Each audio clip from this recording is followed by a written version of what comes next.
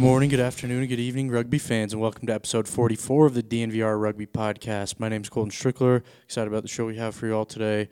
Let's start by just jumping right into the breakdown like we do every week. The breakdown is the rounding up of the news kind of going on this week, and mainly North American rugby, but we like to dabble in all types of rugby. So the first really big piece of news I think I saw this week is just there's standard player signings being announced regularly all over Major League Rugby. But I think the New England Free Jacks kind of stole the show this week. They had a very big week in terms of signings. Started with Wednesday. They announced that they had hired Ryan Martin as their new head coach. Ryan Martin's a guy who's got extensive coaching background. There's a reason to be excited about him if you're a Free Jacks fan. So there's been a couple articles written about him over these last few days. I would encourage you to go check them out if you're interested in that. And then the next kind of big signing that they announced was Thursday. They announced the signing of second rower Tara Matumbu of the Sharks of Super Rugby. He's going to be a fun one to watch. I know when you think about, these kind of the rugby players that are coming over to MLR, a lot of these big Super Rugby guys are kind of on their back end of their career. But Tara Matumbu is a guy who's 29, so he's kind of right in his prime. And he's going to be a fun one to watch next season. So I'm going to keep my eye on that. You guys should too. Lots of signing all over the place in MLR, like I mentioned. So not hard to track those down. Teams are very busy. But one of the things I did notice about signings this week is I believe that this is the first week in about a month that a former Raptor didn't get signed with another team, or it wasn't announced at least. I haven't seen anything come across my timeline. But that usually means that an avalanche of former Raptors are about to sign somewhere, and I'm not going to be ready for it. So it'll be something I'm going to keep my eye on moving forward. Kind of a quiet week on that front, which is a little bit odd, but, that's how it goes, I guess. So next kind of big piece of news is World Rugby made a couple announcements this week. On Wednesday, they announced that the Cape Town and Dubai stops on the World 7 circuit will not be taking place this year. So those tournaments are scheduled in late November and early December. And those are the first two stops that kind of kick off the next year of the HSBC Sevens tournament. So it's like football and how it kind of rolls over. This last football season would be the 2019-2020 football season. The football season we're about to be in 2020-2021. So that's the same with rugby. So those two stops would have kicked off the 2021 World 7 circuit, but obviously due to COVID, not going to be able to happen. I think I talked about it last week, maybe 2 weeks ago. I can't even remember. They're all blending together. But when they announced, that was a couple weeks ago, actually. When they announced that the circuit wasn't going to finish this year and that New Zealand men and women's sevens team won the circuit based on table standings, when they made that announcement, and I think they said that they're not going to play the circuit without fans. So until they get fans in there, it's going to be tough to, they're not going to do it. So, and it's going to be tough to get fans in anytime soon. So I'd be surprised if we see the 7 circuit honestly happen again until maybe next summer, spilling over into next fall. Maybe who knows, the 7 circuit might not happen again next year either. Just kind of based on how things are going. I was going to go out on a limb and say we weren't going to see rugby like that in general until next year, but then World Rugby announced on Thursday morning that they're going to try to resume test matches in the fall. So it sounds like they're going to try to make up the remaining men's and women's Six Nation matches that they were unable to play back in the spring. They're going to do that in October, starting on the 24th and the 31st. Then they'll take a week off, and they'll play the matches for the next 4 weekends. Then all the Six Nations sides, it sounds like England, France, Ireland, Italy, Scotland, and Wales, they have proposed a tournament with Japan and Fiji as well that they would like to kind of get rolling in the fall from the sounds of it. And then in November, the Southern Hemisphere team, so Argentina, Australia, New Zealand, South African, will try to play their rugby championship in New Zealand. That competition would run from November 7th to December 12th, so it'd be a good solid month and some change of rugby. And obviously New Zealand has been open back up since June. They've been playing rugby in front of full stadiums since June. So hopefully that can happen. We've got some rugby to look forward to if they can keep it safe, which is obviously the goal and the hope. And we'll just keep an eye on that. So obviously I'll let you guys know if I hear or read anything else kind of in regarding to that. But something to keep our eye on and something to look forward to, which is always nice. And then finally, we'll wrap up the breakdown like we always do with the Super Rugby update. So we're in round 8 of Super Rugby Aotearoa. We got Chiefs versus Crusaders this weekend, Saturday at 1:05 a.m. The Crusaders lost the first match of the competition and their first match at home since 2016 last weekend to the Hurricanes. Hurricanes beat them in round 7, and that was a streak that lasted 36 home matches, so that's a pretty crazy streak, obviously. It was a fun match to watch, and it'll be fun to watch them again this weekend. Chiefs aren't very good. They're winless on the competition, but they're playing hard. They almost stole one from the Blues last weekend, so obviously anything can happen. We'll just keep our eye on that. And then the next match of Super Rugby Aotearoa, Highlanders versus Blues on Saturday at 9:35 p.m. It's an important match for both teams as they both need to keep picking up some table points. This competition winding down here. There's only 2 more weeks after this one, so that'll be a big game for them too. And then in Super Rugby Australia action, we've reached the midpoint this weekend. It's round 5. So we got Western Force versus the Melbourne Rebels on Friday at 3:05 a.m. So that match will have happened by the time you listen to the show. And then on Saturday, we got the Brumbies versus the Reds at 3:15 a.m. Obviously, all that stuff's available to watch on ESPN+. I've been enjoying it thoroughly. It's been made for some way more enjoyable weekends than at the beginning of quarantine and lockdown and stuff. So if you guys are looking for someone to watch, that's the place to do it. ESPN+, catch all the Super Rugby matchups. So we'll keep an eye on that, and I'll update you guys on all the happenings of that next weekend as well. So with that out of the way, let's go ahead and jump into the interview portion of the show. Unlike these last 2 weeks, I don't have any news to break this week, and I only have one interview for you all. But it's an interview I'm excited about. It's an interview I really enjoyed doing. Hope you all do as well. So I had David Barry, who's the CEO of the Ramblin' Jesters, on.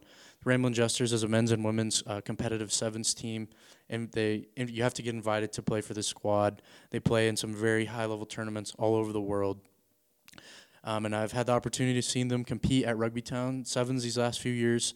I wanted to learn more about the team. I also wanted to introduce people that may not be familiar with the team to the team because this is a very fun squad. They always are fun to watch. They're always competitive. They've got some great kits. Awesome name, obviously. So we had David Barry on. Talked a little bit about his club and just Rugby Town Sevens in general, how the tournament stacks up to some of these other tournaments that they play in all over the world. It's a good interview. David Barry is also part owner of the New England Free Jacks, who I talked about at the top of the show. Had a great week of signings, big moves made all over the place, something I learned in the show. I wasn't aware of that. But the Jesters also have a partnership with the Free Jacks, which is kind of a unique thing. So we talk a little bit about that as well. So with that, we'll go ahead and jump into my conversation with CEO of the Ramblin' Jesters, David Barry. All right, now welcome on to the show, Rambling Jesters CEO, David Barry. David, how are you doing? I'm doing very well, and yourself? I'm great. Thank you for joining me. I'm looking forward to this interview. And with that, I guess we'll just jump right in. So the first question we ask every guest comes on the show is just, can you tell us a little bit about where you're from? Sure, yeah. I'm from Ireland. I was born in Ireland, moved to the States after college, married a New York broad, and ended up moving back for work to England, where I live at the moment. I've got 4 sons, 3 of whom have gone to UCLA. One is currently there, and the 4th one is graduating high school this year. Nice. So how did you get into rugby? Can you kind of tell us like your first experience with rugby, maybe when you were a kid? How'd you start playing, or just how did you get into the game? Yeah, I grew up in Ireland, and I played a little bit in school. I was originally a soccer player, but I ended up going to a rugby school when I was 13, and so I started to pick up the game there.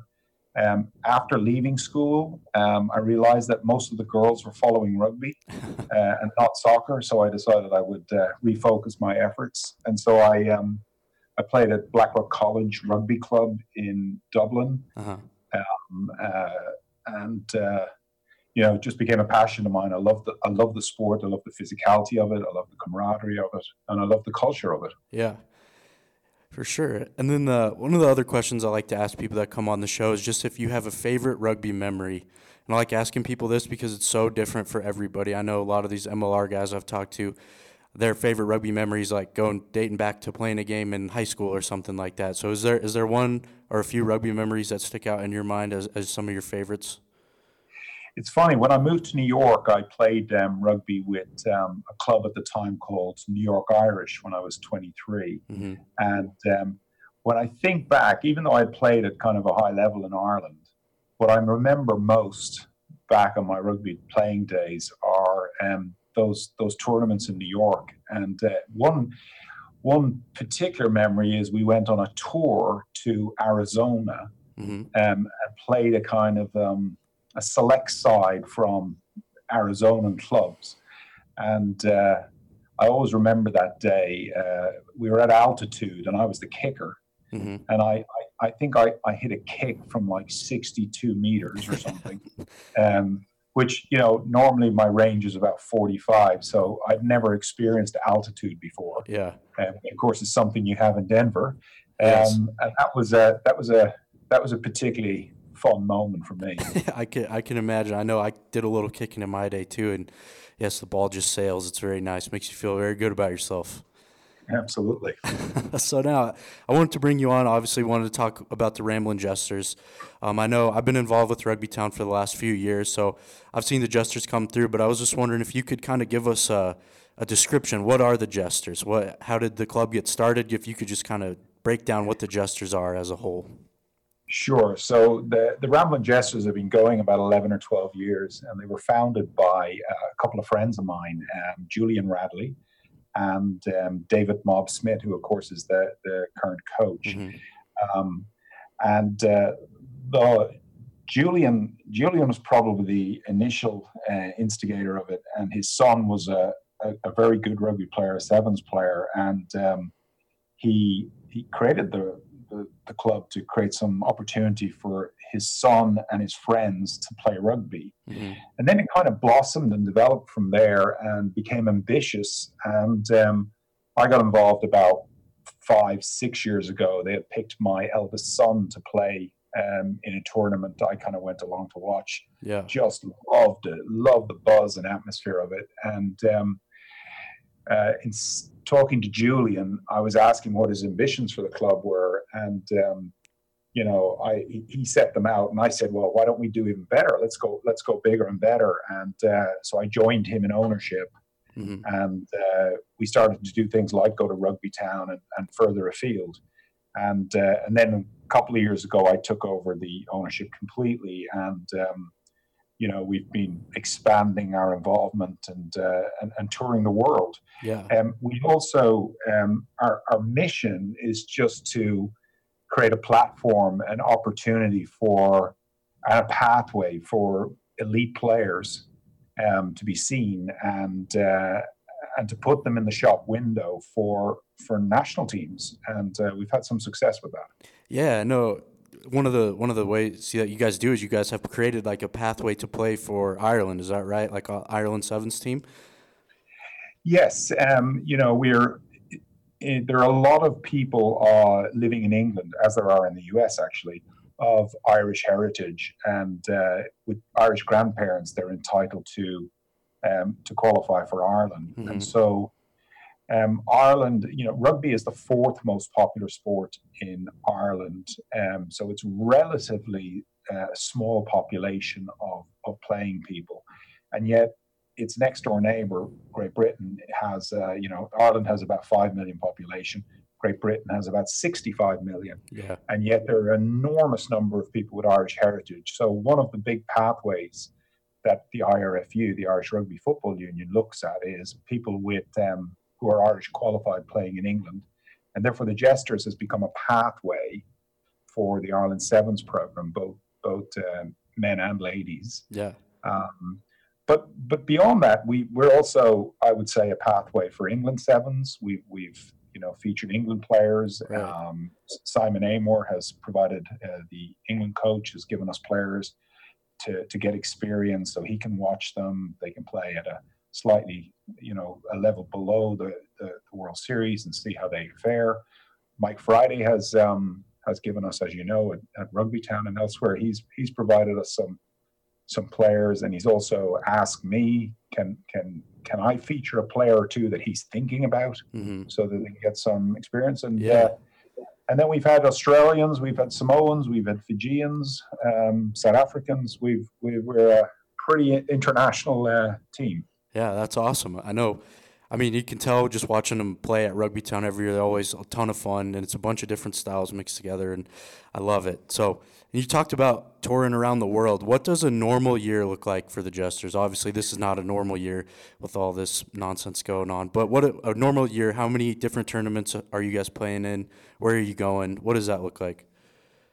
So it tends to kick off right at the end of April, which is about the time the 15 season is finishing over here. Some of the finals are still to be played, but most teams are starting to shed their players for the off season at that point. So most of our players would play 15s for serious clubs. And then we start usually with a tournament called the Sunshine Sevens. In southern England, which is the worst named tournament in the world because the sun never shines. Yeah. But that's just the time of the year. And then we have probably about 4 or 5 tournaments around the UK. And then we start going overseas, and we usually play 2 tournaments a year in France. We play a tournament in Copenhagen, the Scandinavian Cup. We, of course, go to Glendale. We've gone to down to the Basque region in France and Spain. And then we tend to finish our year in Dubai. So we played in the Dubai Sevens in the competition, the elite competition just below the World Series in December. So it runs from the end of April to December, but not much happens between Rugby Town and Dubai. Right. So, the meat of the season ends with the Rugby Town Sevens, which of course is usually a great climax to the season. Yeah, for sure. And I want to ask you a little bit about Rugby Town Sevens in a second, but before we do that, I just kind of wanted to talk to you a little bit about the partnership with the New England Free Jacks of MLR. How did that, partnership come about, and what's kind of the goal of that whole partnership? Well, I mean, the partnership came about because I've become an owner of the Free Jacks. Oh, okay. I didn't know that. I'm a part owner of the Free Jacks, and therefore a natural extension was to meld the Jesters and the Free Jacks together. And I think had COVID not struck down Rugby Town Sevens this year, we probably would have had a little adjustment to our name and come in as the Free Jack Jesters. Okay. So we would have had 3 to 5 of the Free Jacks players in our squad, as well as the usual cast of characters. So that's really how it happened. But we view the partnership in 2 ways.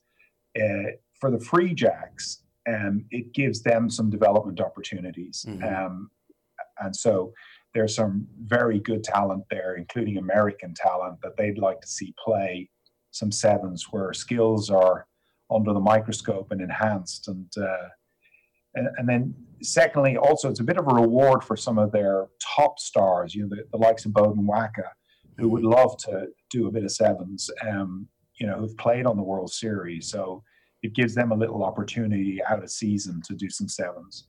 And then, of course, from the Jesters' point of view, we get access to some additional and incredible talent. As I said, there are some World Series players in the Free Jack squad, and some new announcements happening daily. So,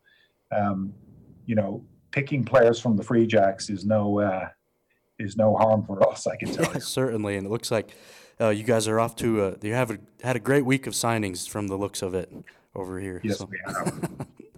Awesome. Do you know how the name for the Ramblin' Jesters came about?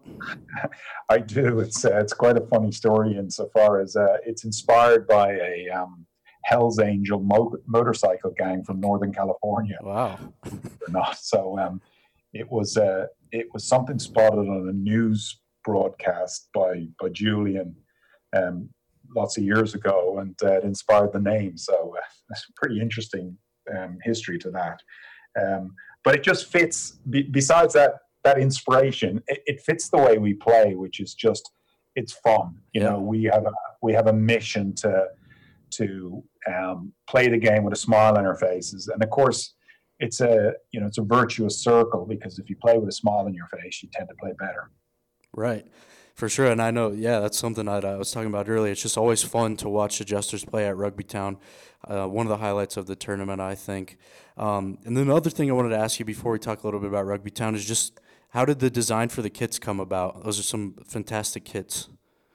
Yeah, it's been developed. We could show you some photographs of some earlier ones, and you wouldn't be as impressed as you are. So it's an evolution, and it's a lot of mistakes. We didn't make the same mistake twice, which I suppose is a sign of intelligence. So yeah, that's all we can do. We just developed it, and finally hit on about 5 years ago on a design that just every time we went to a tournament, I would get approached like I do at Rugby Town, saying, "Where can I buy your kit? Oh, it's awesome," And so we haven't changed it since then, because it's iconic, it's interesting, it's attractive, we think we've got the right recipe at the moment. I would agree with you. There, David, for sure. So finally, let's jump into a couple questions about Rugby Town. I think you might have mentioned it earlier in the conversation, but how many years have you all competed at Rugby Town? So last year was our 4th year, so right. It would have been our 5th except for COVID. Right. And last year, obviously, finally got the job done, won the $10,000. What was that like? It was awesome. It was it was the culmination of a fantastic tournament and a fantastic year for us. But we enjoyed the previous years just as much. I don't feel I've got no bad memories of Rugby Town. It's always been great. We've always made at least the semi-final. Uh-huh. So I think we played 2 finals, winning 1, uh-huh. and we've lost in 2 other semi-finals in the years in between. But last year was just amazing, and it was also the end of a season where we'd already won 9 trophies. Right. So I'm not sure we'll ever repeat last year, because it was just one of those, every bounce of the ball, calls went for us, and someone was smiling down on us those days. Right. Yeah, that's a perfect way to put the cap on a good year for sure. What is it about Rugby Town that you like? And then I guess I could follow this up with another question: is like, how does it compare to some of these other tournaments that Jesters play? And you're all over the world. You're seeing rugby everywhere. How does Rugby Town stack up, and what do you like about it? It stacks up right on top of the pile. It is a fantastic tournament. I mean, first of all, the venue is amazing. Some of our players have played in World Cups, in Rugby World Cups. Some of our players have played on the World Series. And when they run out on the Rugby Town field, the Glendale field, many of them comment, this is the nicest pitch I've ever played on. Wow. And they've played in some great places. So it starts with that. And then the organization is just extraordinary. It is, I think that the community of Glendale being, relatively small in scale means you've got this really buzz around the whole town and city for that period when Rugby Town is on. And then the organization that is done by Linda and Kieran and Mark and others is just brilliant. It's very welcoming, it's friendly, it's fun. They take the refereeing serious, they take the medical stuff serious. As a squad of players and coaches, you feel really well supported. The crowd are engaged. It's just a great place. And then we got the personality of Mayor Mike thrown in on top of it all, which is always a blast. And I really enjoy his company. And a couple of my favorite times a year to go upstairs and have an adult beverage with Mike. Yes. I hear you loud and clear, David. So that's all the questions I had for you, David. Thank you so much for your time. Bummed I can't come watch you guys in person this year, but I'm looking forward to it next year for sure. Well, we'll definitely be back. Yep, sounds good. Thank you so much, David. Thank you. All right, I hope you all enjoyed that conversation with CEO of the Ramblin' Jesters, David Barry. I know I certainly did. Thank you to David for taking the time out of your day to chat with me. I know kind of coordinating the time change is always a little bit of a hurdle, but I'm always appreciative of people that make the time and they do the extra work to chat with me, because that's what makes the show interesting. So thanks to David. Like I said, I hope you all enjoyed that conversation. With the interview portion of the show out of the way now, we'll go ahead and jump into the required reading, which is something we've been doing for these last couple months. And I'm going to give you guys a break this week of required reading. Instead, I'll assign you guys a video. It's a fun video. So this last weekend, like we were talking about in the Super Rugby update, the Blues played the Chiefs. Match went down to the wire.